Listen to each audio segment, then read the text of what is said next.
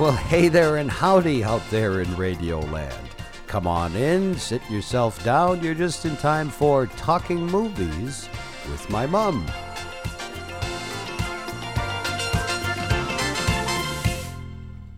Hey, how's it going? Oh, you introduced this episode now. I do? I don't know. No. Usually I jump in, but you did, so that's forgot. okay. You better introduce it. You're better at that. Well, I was just going to let people know that this is another episode of Talking Movies with my mom, a little show where we talk about movies. Some of them good, some of them bad, some of them indifferent. So if that's your thing, maybe this is the show for you. And I'm your host, Ben Revere, and my interrupting co-host today is my mom. Be Minnesota and say oop.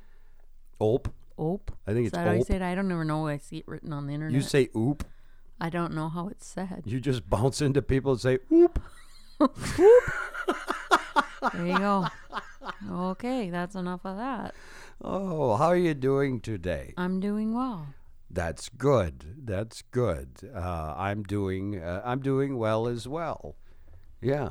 Yeah, no, it's a good day. It is. It's a beautiful, 70-ish degree day. The smoke has cleared. The smoke has cleared, and I thought it was a great day to sit and have a little conversation like we do. Yeah, no, it's perfect. And there are people listening to this as well. Can you believe that? It's kind of really surprising. It is.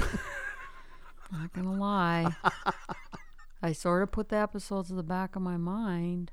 I do like your Thinking- style. Like you just like it's just some sort of fever dream Yeah, to you, and then you just forget about it. pretty much. It's like one of my dreams that I always have. Is this just a hallucination for It you? Could be. Maybe we should write our own script. Well, are we writing a script for I this? don't know.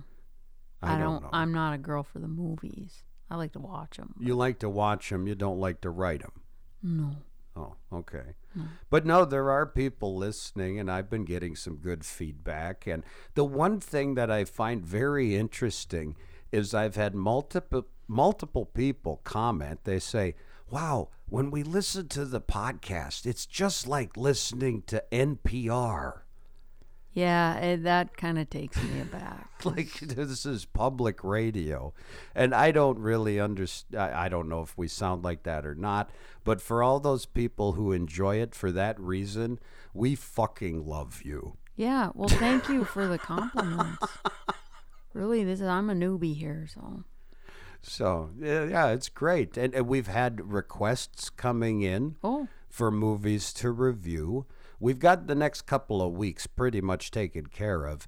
But after that, I think we've got a list. People have wrote in and they said, oh, you should check out this or that. And I haven't even gone through all of them yet. So there's quite good. a few stacking up. It's kind of like Christmas, something to look forward to. There you go. Yeah. And for anybody who's new to the program, you can reach out to us. We've got a Facebook page that gets a little bit of traffic. Just look up Talking Movies with my mom. And if you're feeling old school, because I guess email is pretty old school now. Really? I don't know. I must have missed the boat or something. I had to go buy stamps this week. You did? Oh, wow. I can't remember the last time I did buy stamps. Nor did I. I booked stamps last me quite some time, but I have the occasional bill that needs to be mailed. Yeah. Did you get an actual book or the sheet? Oh, they don't come in a book like they used to where you tear them out. No, they And don't. you used to have to lick them. Now you don't have to, but it was just a little tiny sheet that I fold up in my wallet. That's what I do, too. But I Yeah. don't really remember the last time I bought a stamp, and now they said stamps are going up. Really? 58 cents, I think. No kidding. I don't know what they cost now, so I don't know I don't how much either. they're going up. But I can't remember the last time I bought stamps. Yeah. I should just do it just for the sake, because I can't remember. You You never wanna- know when you need a stamp. You want to buy the forever stamps, because then if they go up, you can still use them. Yeah. Yeah. So if anybody is into, a stamp aficionado, and you want to talk about that, or you want to talk about other movies or other thing, or whatever you want to talk about, you can send us an email, no stamp required, to talkingmovieswithmymom@gmail.com. So there we go. Correspondence. I don't It's know fun. what I was at the post office if email is old school. Well, that's the thing. I don't know. I'm a dinosaur. I don't know. One of these days, I think somebody will teach me how to chat snap or whatever the hell it is the kids I are don't doing. understand Snapchat. Let's not even go there. All right, we It's won't. another topic. Well, why don't we change topics? Because we do have a movie to talk about today. Yeah. It was one that kind of you and I serendipitously stumbled upon together and said it would be good for the show. Yeah. And we were stuck in the 70s for a while, but we're crawling our way out today because this movie is from 1991, an American comedy drama film titled The Fisher King. Yeah. Yeah. Robin Williams. I was... You Sorry, were just I'm taking your affirming lines me. again. No, I thought you were going to jump in and tell people who was in it, and you might as well. Go ahead. It's Jeff Bridges. Jeff Bridges. I always get Jeff and Bo mixed up. I have no idea why. Bo's the older one. Yeah. That's all you got to know. So yeah, it's Robin Williams and Jeff Bridges. Robin Williams, and I think it's, well, and to say it's Robin Williams at his best, it's like, what was his best? He had so many bests. He was so talented. It's indescribable. It's mind-blowing. It is. How many different things he did, because he's obviously known for his comedy, but his drama and his acting, all of it together. He was just And the you see total so much of it in this movie. This movie, I feel, came at a unique point in Robin Williams' career because he was known as more of a comic. Right. And this was 1991, so he was starting to dabble with drama on screen. I mean, he studied at Juilliard, for crying out loud. He was an actor. Where did he start with his career? Was it Mork and Mindy? Mork and Mindy was his first big break. Yeah. Yeah. And that was total comic.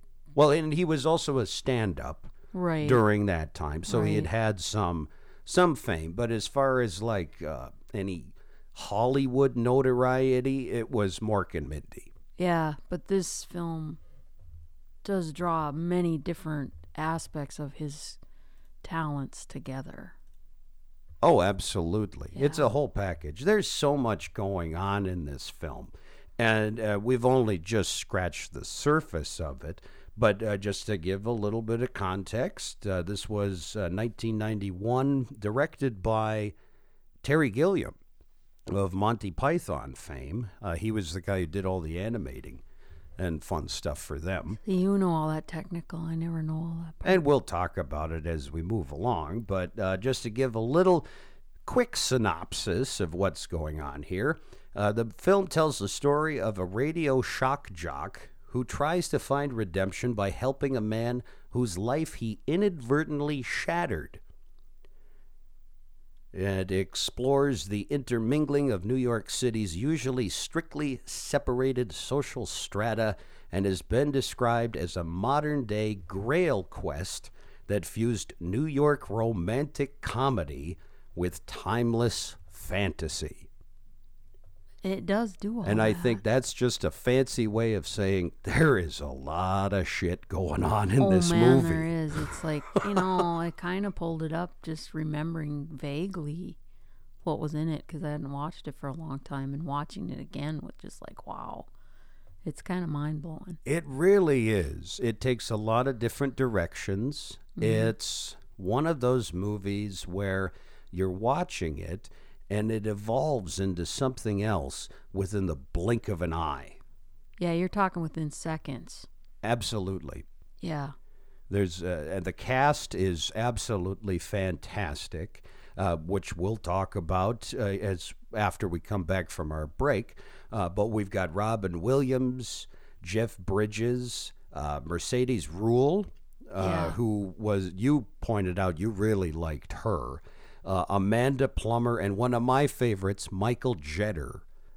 He was the guy from The Green Mile, had the little mouse. Yeah, he's good. I like him. He is good, and we're going to talk about him. But I just wanted to let everybody know kind of what you're dealing with as far as this picture is concerned, because we're gonna do a little play pretend in this case, because you and I aren't actually going to, when we go to the break, watch the movie, because we've recently revisited it. Usually we break and we actually watch the thing and then talk about it, but we're just going to take 5 and stretch our legs a little bit. But for everybody at home playing the home game, this is your opportunity to pause the record, and you can find this movie on Amazon Prime right now. That's where I watched it. Yeah, that's where I caught it too. So it is free to stream on Amazon Prime. I'm sure if you don't have that, you can find it to rent in other places. But we'll take a little pause for the cause, give you a chance to watch the movie, and when we come back, we'll talk all about what we find with the Fisher King.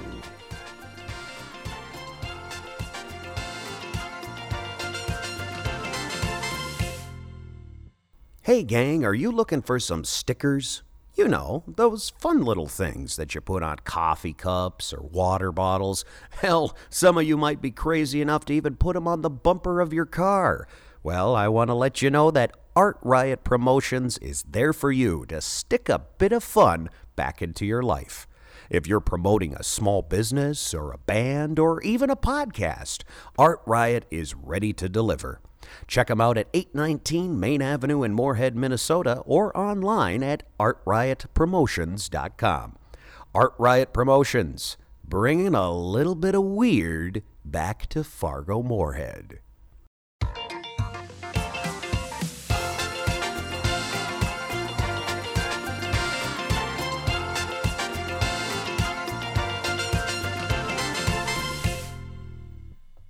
And just like magic, we're back from our break.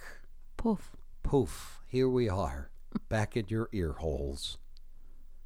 Is that a good way to address our audience? No. I've heard other people on podcasts say that, like, oh, we're Really? coming right into your ear holes. Sounds kind of creepy, like a worm in your ear. It's probably the way I say it, too. Yeah, I guess you You could know, put it different ways. If you put it in a different context, maybe. I don't know. I don't know. No, probably not. This is probably why I don't date all that How about much. we're back for your listening enjoyment? To your ear holes. Yeah, there you go. Perfect. Love that. Do they talk about ear holes on NPR? I don't think so. I don't know. Maybe we should write to them and say, "Hey, we got a great idea for you. We've been told that we sound good, so they should hire us, and we'll pitch a whole show about ear holes." Yeah, I'm sure they'll jump at that. Yeah, that'll get their memberships going through the roof. Hey, why don't we talk about the subject at hand, which is from 1991. This was directed by Terry Gilliam, an American comedy drama film starring Robin Williams and Jeff Bridges, among others, The Fisher King. Mom, what are your initial thoughts? There's so much going on in this movie, from drama to comedy, that stirs There's up some fantasy in it, too. fantasy. It stirs up so many emotions going up and down. It seems almost like you peak 1 minute and the next minute you're going back down. It's a little bit of a roller coaster ride. Yeah, but you're like doing the high climb and doing a death drop on some parts. That is absolutely true. It's, I don't know, where do you even begin? I mean, the story begins with Jeff Bridges is playing kind of like a Howard Stern Yeah. sort of shock jock, sort of guy on the radio. He's Jack. And Jack Lucas is his character's name. And it starts out focusing around him, and he's at the top of his career. But then very quickly, some of the things that he's saying on the air has festered some ill feelings amongst some of his listeners, and there's an unfortunate massacre that happens right at the beginning of the film, where this lunatic listening to the radio goes in with, was it a shotgun? Yeah, and, you know, I don't think they ever really reveal what he was mad about. I think it was a case of, and this happens a lot, even still, I think, where there are very lonely people that need something to cling to, so they cling to these personalities. In this, I don't know how much in radio anymore, but in the 90s, definitely. There were a lot of people that would listen religiously to these shows, and it's all they had. That's true. It became their family, so to say. There's other cases of people who think that soap operas are real. Yeah. And they, you know, that they've met these actors and they say, no, you're that character. And they live in this disillusionment. And in some cases, unfortunately, it gets violent. And Yeah, that's and what that's what happened happens here, at the yeah. beginning of this movie. Don't worry, folks. There's some laughs coming up.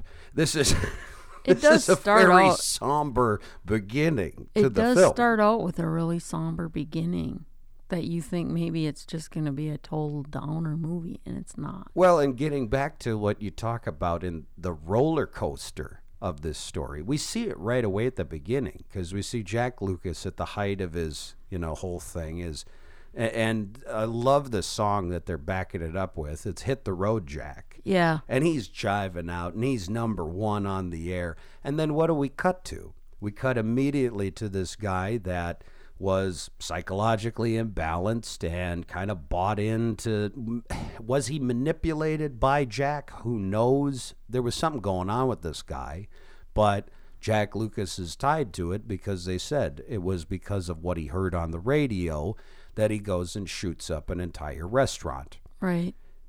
The highs and lows start right at the beginning, They definitely do. and it continues forward from there.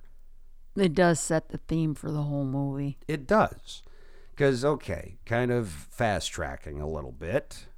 Jack Lucas is no longer in radio. He's bunking it with his girlfriend, played by Mercedes Ruehl, who is just great. She does such a good little bimbo. She is. You said it. You were like, she plays the perfect bimbo. She's does. just fantastic. She's got at the that. whole package to play the bimbo. Yes, and she was the one that I remember, her movie that I remember from was Married to the Mob Yeah. from 1988. She played, she was Dean Stockwell's girlfriend in that.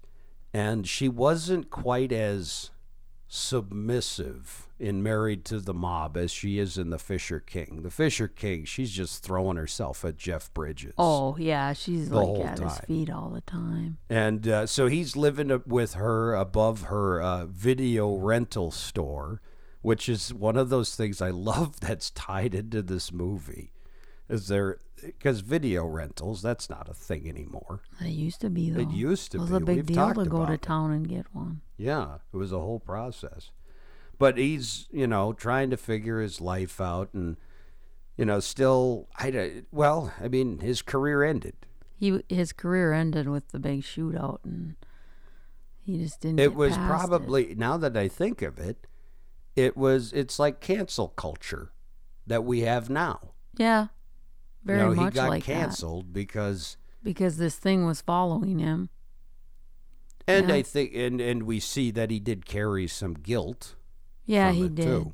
That comes out later. In the It comes movie. out later. So he's out one night, and I can't remember what he's doing, but he ends up down by like the pier or something, and these two kids like want to come up and attack him, and they, you know, beat him up and everything. And then who comes to his rescue? Perry. Perry. We meet Robin Williams' character, Yes. who is just Robin Williams plays probably the best bum I have ever seen in I would my life. agree. I would agree on that. He had all of it there, yeah. And he pops up like the hero, and he's going to rescue Jack. Right. And he does, and then they end up. He wakes up the next day, and he's at Perry's house, which is just a really boiler house. room Yeah. in the bottom of an apartment building, and this is where their friendship blossoms. Yeah. It's an odd match. It is. Because Jack was kind of at the top of his career and full of himself, and then lost all that. Yeah. And then he meets up with this bum who literally saved his life.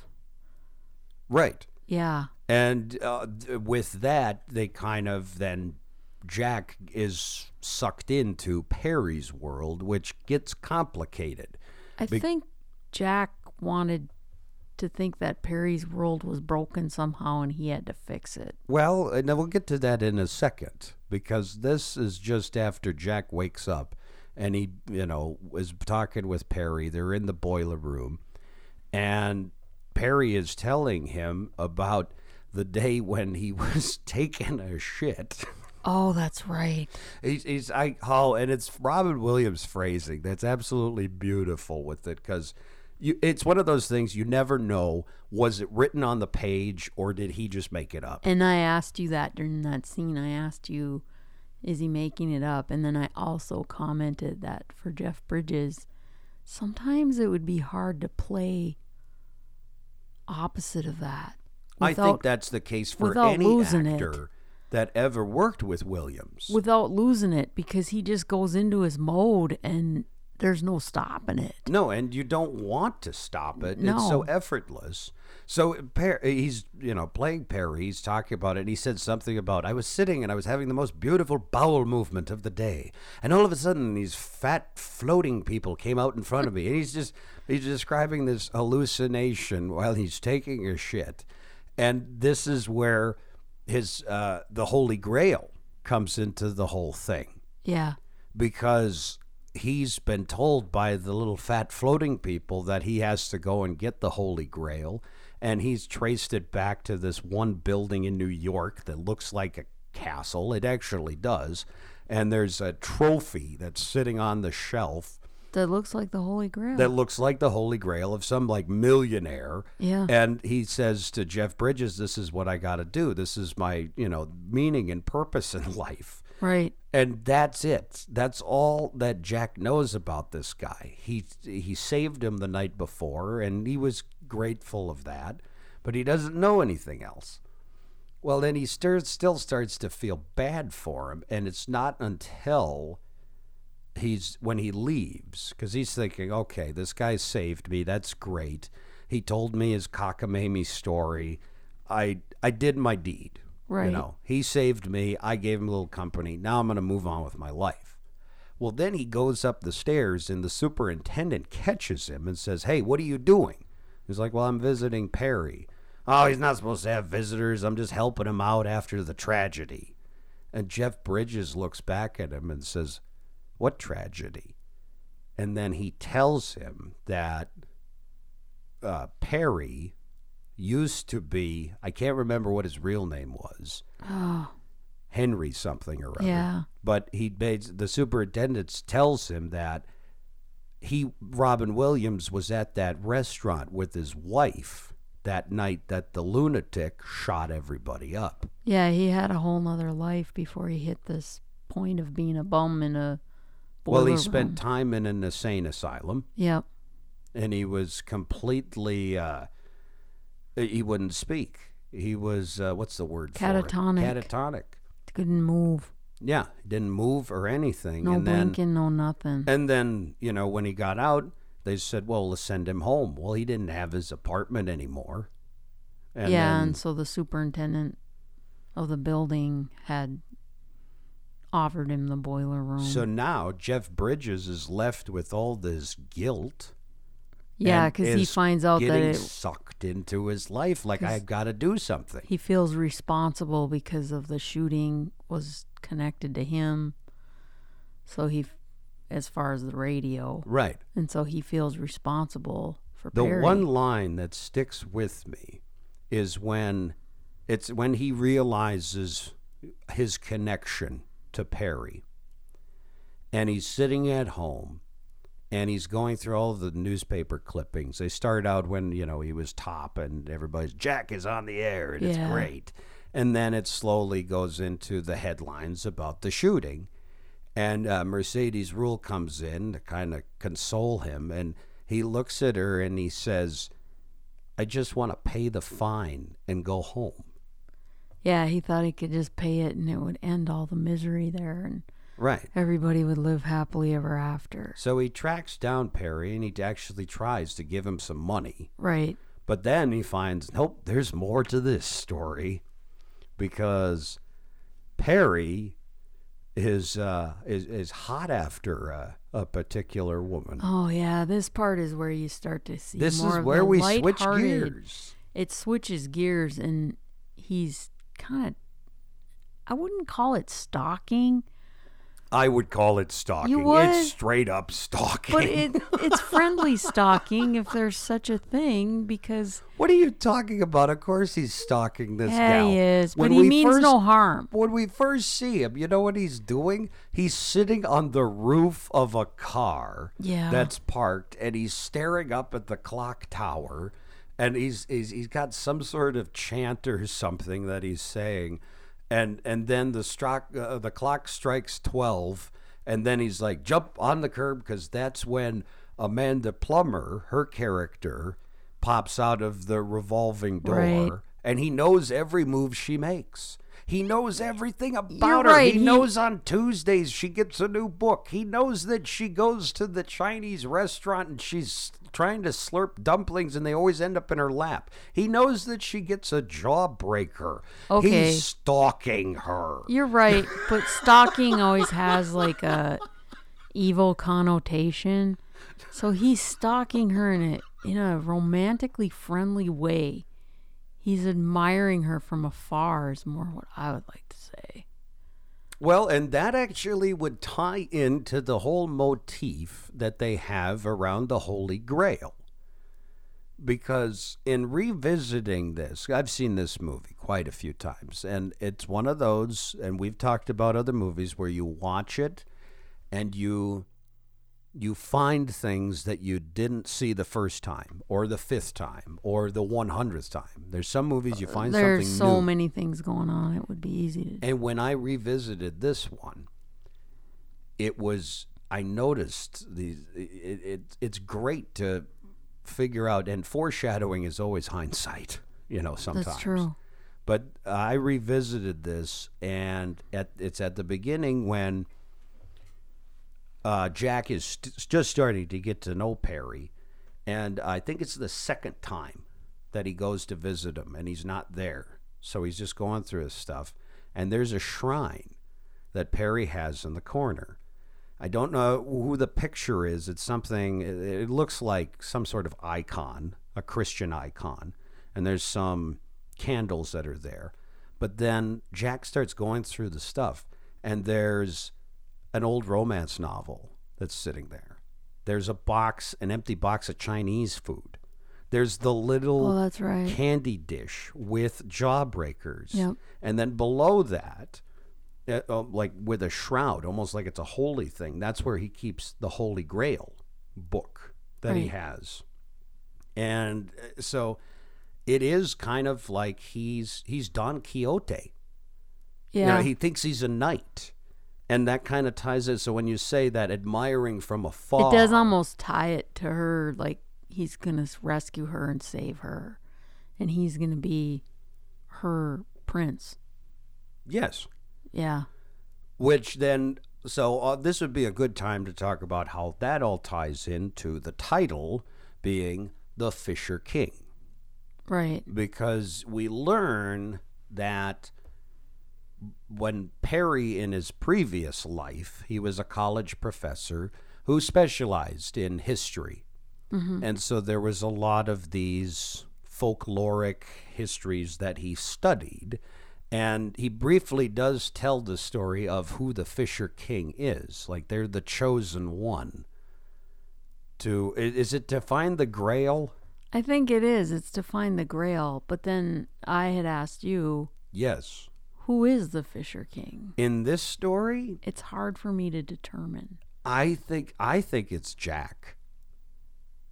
I think it's Jack. See, I see it the other way. Because Really? because Jack is lost after the whole thing goes down with the shooting. And Yeah. he has no purpose in his life. He's going through his old stuff and living above the video store. And then out of the blue, Perry comes into his life. And Perry's quirky, let's face it. He's like, Oh, yeah. you don't know if it's all there. Well, cloud busting. Yeah.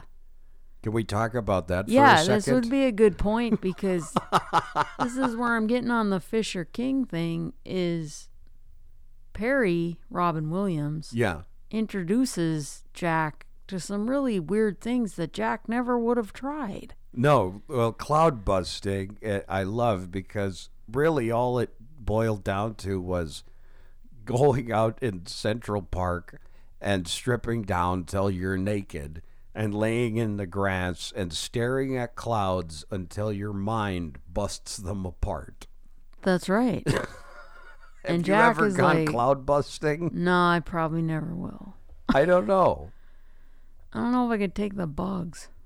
Well, yeah, I don't know how many bugs are in Central Park, but there's got to be a few. But this is where it begins with Perry introducing Jack to a whole nother part of the world and seeing things differently. Yes. Yes. And so that's where I think he's the Fisher King. You think that Perry is the Fisher King? Yeah. I don't know. That's a good question. It could go either way depending on how you look at it. Because I thought it was Jack because Perry told him that he was the chosen one. Well, yeah, because if you look at it from the perspective of... Because I don't think Perry would have been able... Perry would not have been able to get the Grail without Jack. Okay, so this is how you're looking at it with the perspective of... Is the Fisher King only interested in finding the Grail, or does the Fisher King have a bigger mission? That's where I'm looking at it in a different way. That is, yeah. That's I'm looking at it in a definitely deeper way, which sometimes I shouldn't do, but I'm looking at it more from the view of, is the Fisher King really after the Grail, or is the Fisher King there to help someone? That was what I viewed it as, but I probably viewed it wrong. Well, it's up for interpretation. You know, we're talking about taking, and this is what this movie, I find, one of the things that I find so fun about it, and Terry Gilliam was the perfect guy to do it, is to take those very, very old folklore and be able to retell that in a modern contemporary tale. Right. It's a continuation of the mythology. So when we're sitting here asking these questions of who is the Fisher King, these are questions that probably have been asked well before we came along and well before Robin Williams and Jeff Bridges came along. Right. So it's fun in that respect, I think. Part of the beauty of it to me is I think you could see the Fisher King from both sides, that they're each different to each other, but they're both Fisher King. They're both on that path looking for the Holy Grail, and the Holy Grail for Perry is the cup on the shelf. But what is the Holy Grail for Jack? That's the way I was looking at it. If that makes sense. It does. And I think it's interesting because you can look at this movie from multiple perspectives as far as how it's affected. There's not really, I think both Robin Williams as Perry and Jeff Bridges as Jack, they equally carry this film. Oh, they definitely do. Both characters do. You wouldn't be able to do it without, you couldn't have one without the other. And one doesn't play more into it than the other. They play off of each other. Absolutely. They're like opposites on that with how they deal with things and Yeah. how they think about the world. They're completely different viewpoints, but in some strange way, you see, it's the emotional connection, I think, is where they find their common ground. Right, because honestly, I don't think that Jack believed that the Holy Grail was that cup on a shelf in some guy's house. But I don't. Well, I mean, he was pretty But for delusional. him- Jack. Oh, not Jack. No, yeah, Jack. It wasn't. But no. for Jack comes to realize that Perry needs that. That is Perry's holy grail. Yeah. But then the question is, on the other flip, what is Jack's holy grail? He wanted to pay the fine and move on with life. Right. But he gains a lot more because because this is where I wanted to take this now, because in a moment we're going to talk about one of my favorite moments in the movie with one of my favorite character actors, Michael Jeter, who is just fantastic. That bushy mustache, it makes me smile every time I see it. I love the guy. Yeah. But, okay, so Jack's trying to pay his fine, and part of that is getting Perry hooked up with his woman that he's been admiring from afar. Yeah. And playing the whole matchmaker thing. Yep. This is where this is the fun part of the movie. There's so many highs and lows, and this high is so much fun. It does. Because take you to a point where you're just laughing. Oh, it's hilarious. I love it. Because what they do is Jack tries to set this whole thing up that Lydia is her name. The gal that Perry is stalking. He's stalking her. Yeah, he is. Okay. I'll use that word. I guess that word can be used and not be evil. There you go. Apparently. But at any rate, they go to her office first they try and call her. Right. And it doesn't go right. She's because going to win a video. Well, he was trying to do that, but Mercedes Rule was in the other room, and she says, "Who you talking to? You got a woman on the line?" She thinks that he's two-timing her. Right. And he's really trying to call Lydia to say, "Hey, you won, a year of free movies." Well, so that goes south, and he has to tell Mercedes Rule that I'm not cheating on you. I'm trying to hook up, my new homeless friend with his dream girl. And she thinks that's so romantic. So then she starts helping out. She gets involved. But they also recruit. And I gotta see what his... I don't remember what his character was. I think his character was just like the cabaret bum. Yeah, I don't think they actually named Michael Jeter. He was cast as the homeless cabaret singer. Yeah, I don't think he had a name. He didn't. He was just the homeless cabaret singer. And he plays that part very And he well. plays it so beautifully. He does. Because they pull him in and they get him all dolled up and he's in drag. I mean, he's got that big bushy mustache. Right.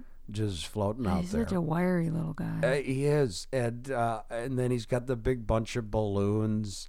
And my favorite part is the fact that they chose Gypsy as the source material for this. Yeah. Because he's like singing Telegram and he goes to the front desk like, "I've got a delivery for Lydia." And they're like, "Oh, we'll bring it back." "Nope, it's a personal message. I have to go." And he goes back there. And what he does with his voice... I don't know how he does that. I have no idea. Because it's not dubbed. No, it's not. No. And just it's not really a full falsetto. It's like he's in that higher range. Yeah, it's kind of curious to know how he does that. And the tap dancing that he does. The whole shtick. It's just fantastic. It's just, "Everything's coming up videos." And the whole office is standing there just watching him. Nobody's laughing. They're just watching. Just in awe of this. Like, look at that. Or what the hell is this? Right. And that's how they lure Lydia into the video store. And then you get to see this beautiful bumbling romance. That's where it starts, yeah. Between Perry and Lydia. And they're both awkward. Yes.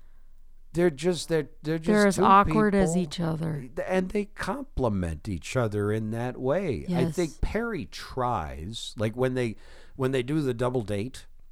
Yeah. And they go to the Chinese restaurant. And the dumplings are flying around the table. And he's doing it too, like humoring her. Yeah. Like, and then this gets to another of one of my favorite moments in the movie. talking about this roller coaster ride of emotions that This we is got. like the death drop. It really is.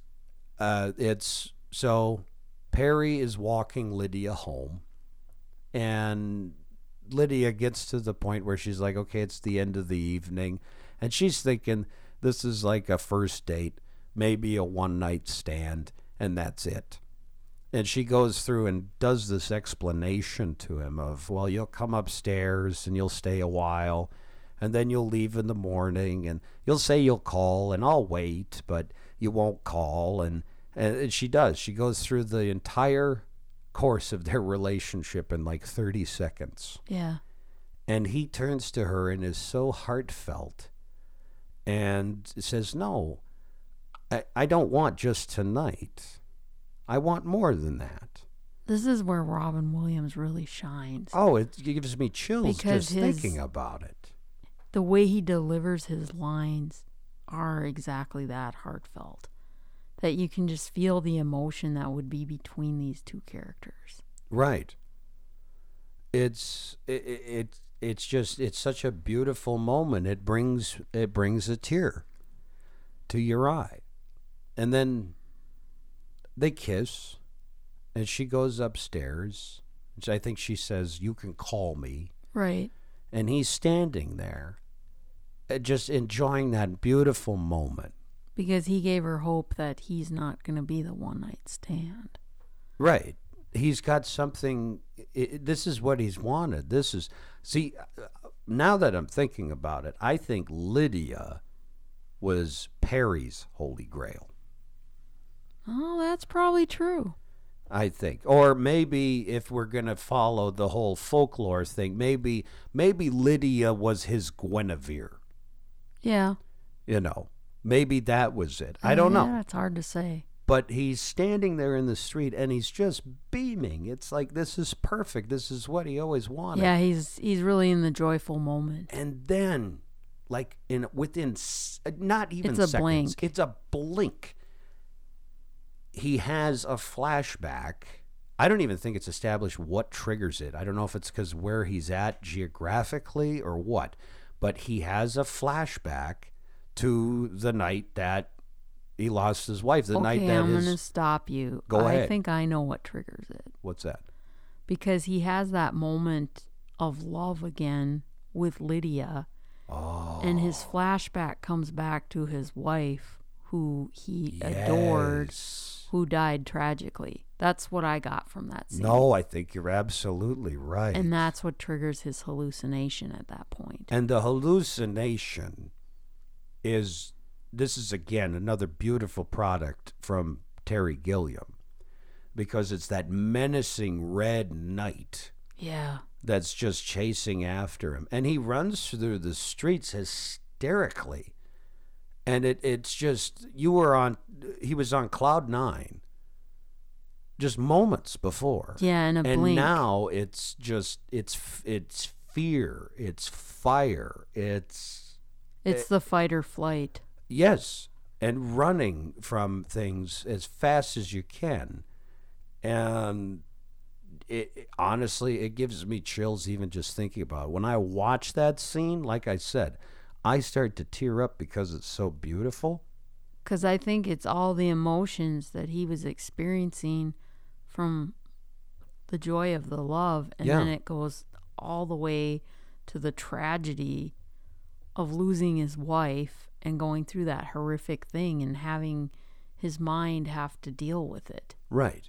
But like I said, I start to tear up because it's so beautiful when he's, pouring his heart out to Lydia. It's such a beautiful moment. And then I keep crying throughout the next scene, but I'm crying for completely different reasons. Yeah.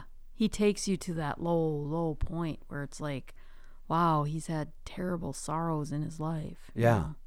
And they're haunting him. They are. It was a very traumatic thing, and it's part of his day to day. And, being now the person that he is, he's got to deal with his own psychosis as if it is a reality, because it is a reality. It is a for him. reality for him. It's completely a reality. It's so and much. Robin Williams plays it so well like a reality. I don't think there's anybody else who could have played this part. No.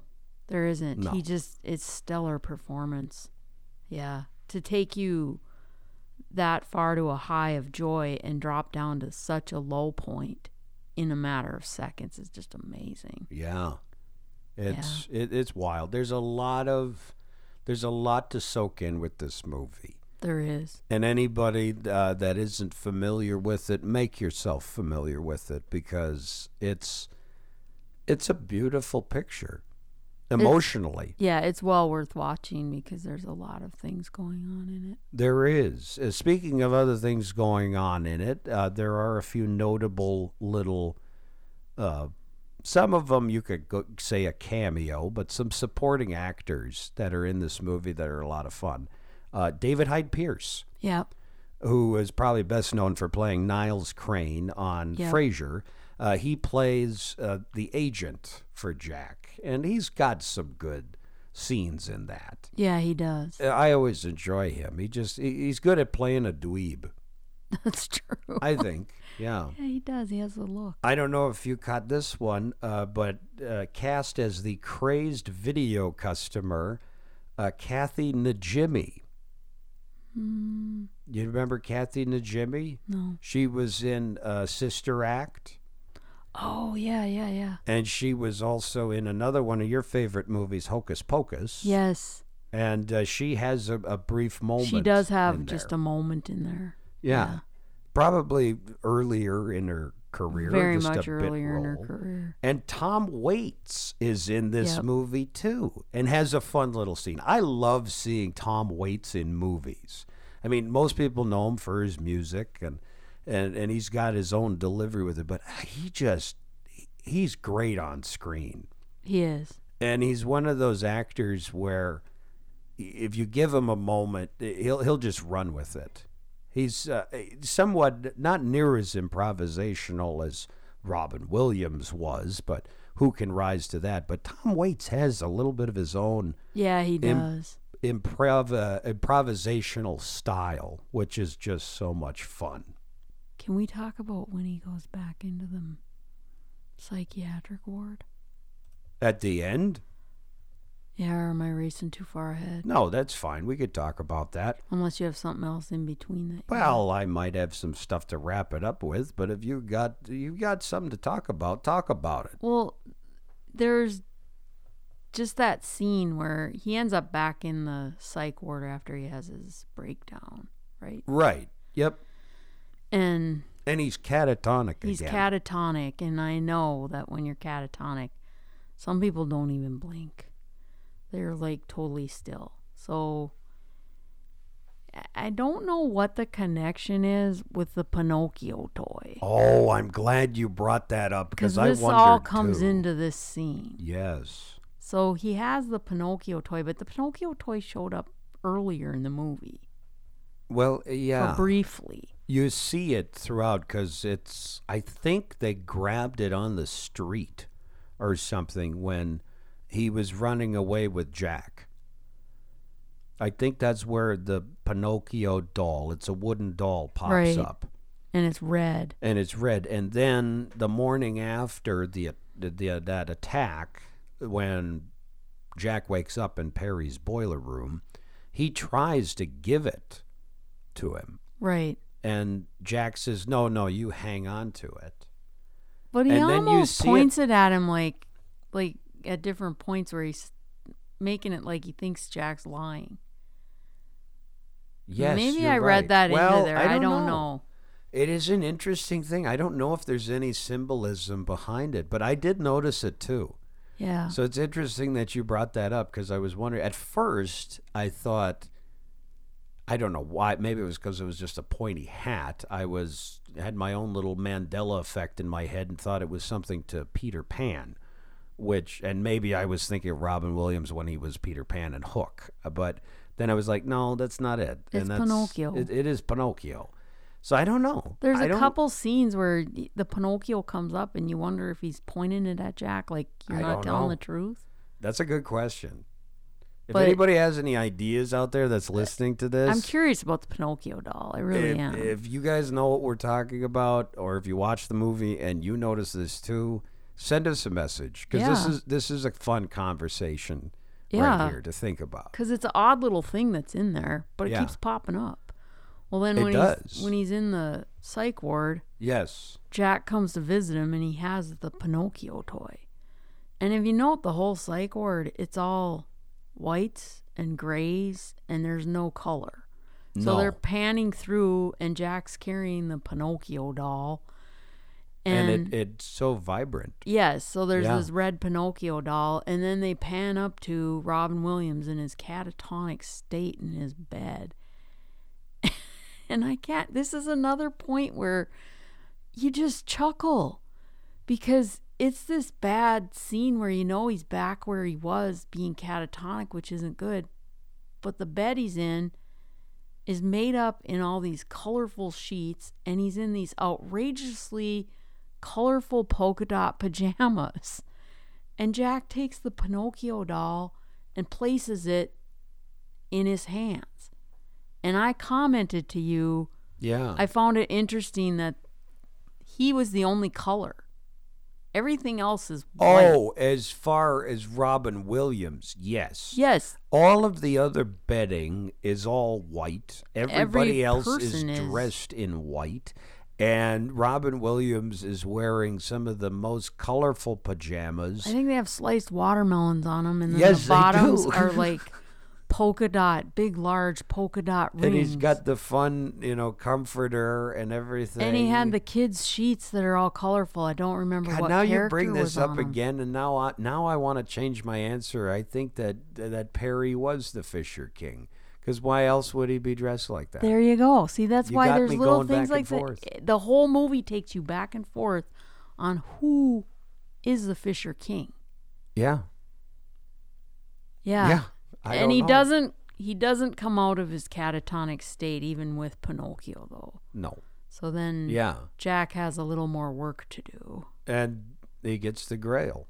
Yeah. Which let's just leave that out to the imagination. We've already told these people plenty enough about this movie. But the ending scene where Lydia's coming back Oh yes. and they're singing and I like New York in June. How about you? And I Perry, like a Robin Gershwin, Williams, too. is directing all the people that are in the psych ward. Yes, the most insane choir you've probably ever seen in your life. There again, it makes you wonder who is the Fisher King?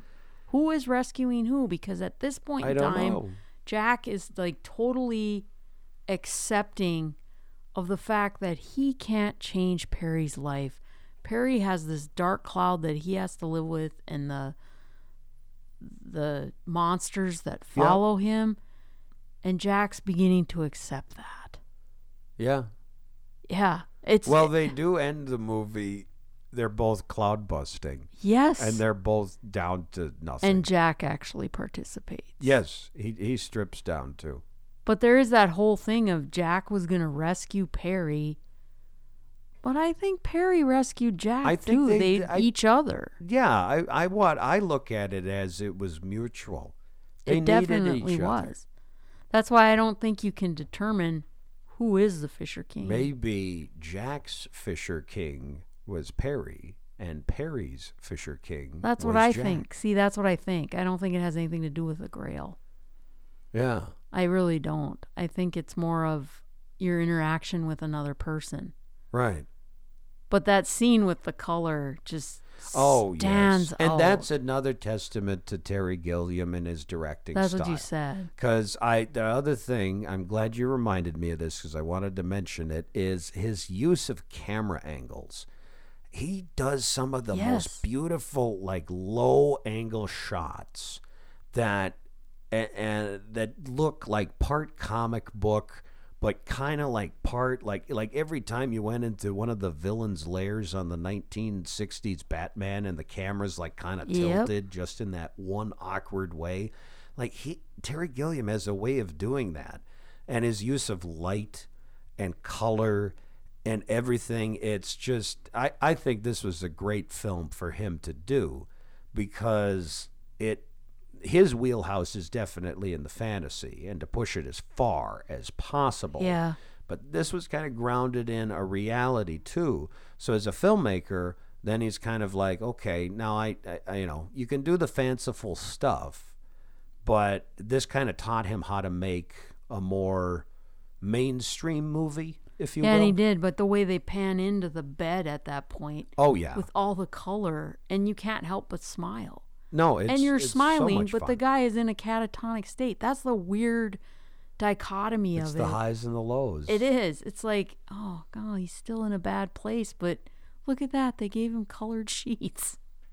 I know, right? Yeah. So a couple of fun facts I wanted to just share about this picture. This was the first film directed by Terry Gilliam to not feature any other members of Monty Python. Oh. So I think this is where Terry Gilliam kind of broke out from his comfort zone a little bit. Right. Because he went on to do other movies as well. Well, they're all kind of weird in their own right. Things like Fear and Loathing in Las Vegas, Seven, I believe he did as well. Or no, not Seven. 12 Monkeys. I knew there was a number in it. Oh, yeah, 12 Monkeys. That's a But good at one. any rate, this was kind of, I think, a little bit of a stepping stone for him to turn into going other directions. And just the amount of grandeur that goes into some of his productions. Do you remember the waltzing commuter scene? This is when... Yes. This was when Perry is following Lydia. And he's imagining his romance with Lydia. Right. He's fantasizing the whole thing. And Grand Central Station becomes this huge ballroom. That is an amazing scene. And you see all these people dancing. It's not like they're dressed up in tuxedos and dresses. It's like there's cops dancing with other cops. Yeah, they're all in their work clothes. Right. They're all just in their just normal clothes. But for that scene, the main hall of the terminal was shut down for the shoot from 8 p.m. until the first commuter train arrived at 5:30 a.m. the next morning. Wow. It was completely done overnight. Huh. Yeah, it was. There were over 400 extras waltzing around. And it was, people said it was like New Year's Eve is what it felt like. Well, and it looked like that. It did. It did look like that. But could you imagine doing a whole overnight shoot in Grand Central Station? Yeah, that place don't close. Right. You Right? know? Like, just how do you get away wild. with that? But again, if anybody was going to make it happen, it was going to be And Terry that is a Gilliam. good scene to note in the movie. Absolutely. It's so much fun. And there are these little gems that come about throughout it. The music. Well, I always music gravitate is- towards music. But the music is awesome. Yeah, a lot of fun stuff in there. Yeah. And I guess the only other thing that I wanted to mention was that I found really fun about this is it was a TriStar picture. I commented to you about it before Yeah. we jumped on. I was like, oh, hey, it's a TriStar picture because you never see TriStar anymore. And I just love seeing that winged horse just run Yep. up at the beginning of it. Yeah. And I don't know. It's fun for me. Because I pulled it up and you came in the room and you're like, what are you watching? It's a TriStar picture. Well, you Yeah. know, there's only so many pictures now that we can call TriStar pictures That's because true. Columbia bought up TriStar, and I think Sony bought out Columbia. Who knows at this point? Nobody or knows any who owns rate, what. but Yeah, who knows? It Who is a good cares? film, though. It's The Fisher King is a great it's film. well worth the watch. Yeah, you'd recommend this to your friends? Oh, I absolutely would. 'Cause Yeah. I would watch it again even now, like I watched it, not long ago. You find little things here and there. Because when we were talking, I start to remember things that I didn't notice the first time, and then you start talking about it, and you're like, oh, yeah, that happened. Yeah. Yeah, and it does take you on an emotional coaster. Emotional ride. roller coaster. Roller coaster ride, yeah. Yeah, not Not a just, coaster, not to put your drink on. Could you hand me one of those emotional coasters? I'm feeling a I'm little having leaky. a moment. I need a beer. Emotional coasters. Is that something we could market? I don't know. I don't know. I- Sounds like something for someone that's needy. I have no idea. Well, at any rate, The Fisher King from 1991. We had a lot of fun with this movie. I hope you out there have fun with it too. It's on Amazon Prime right now, streaming, but I'm sure you can find it to rent at other places. And thank you for joining us for a little conversation about it. Yeah, it was fun. And in the meantime, keep those messages coming through. Our email address is talkingmovieswithmymum@gmail.com. You can reach out to us via Facebook as well. Just search for Talking Movies with My Mum. We'd love to hear from you. And we do. We've got a long list of requests to get through, Mum. Uh-oh. Yeah, it's going to be, you're in it for the long haul That's now. okay, because I need requests because I'm renowned for picking the dumper movies. Yeah, you do that from time to time. I do. If there's a wolf in it or a bear chasing something, your dad goes, "Oh no!" I'm like, wow, who's the first one on the list? Well, keep those messages and those requests coming in, gang. We want to thank you for joining us, and next time we'll see you at the movies.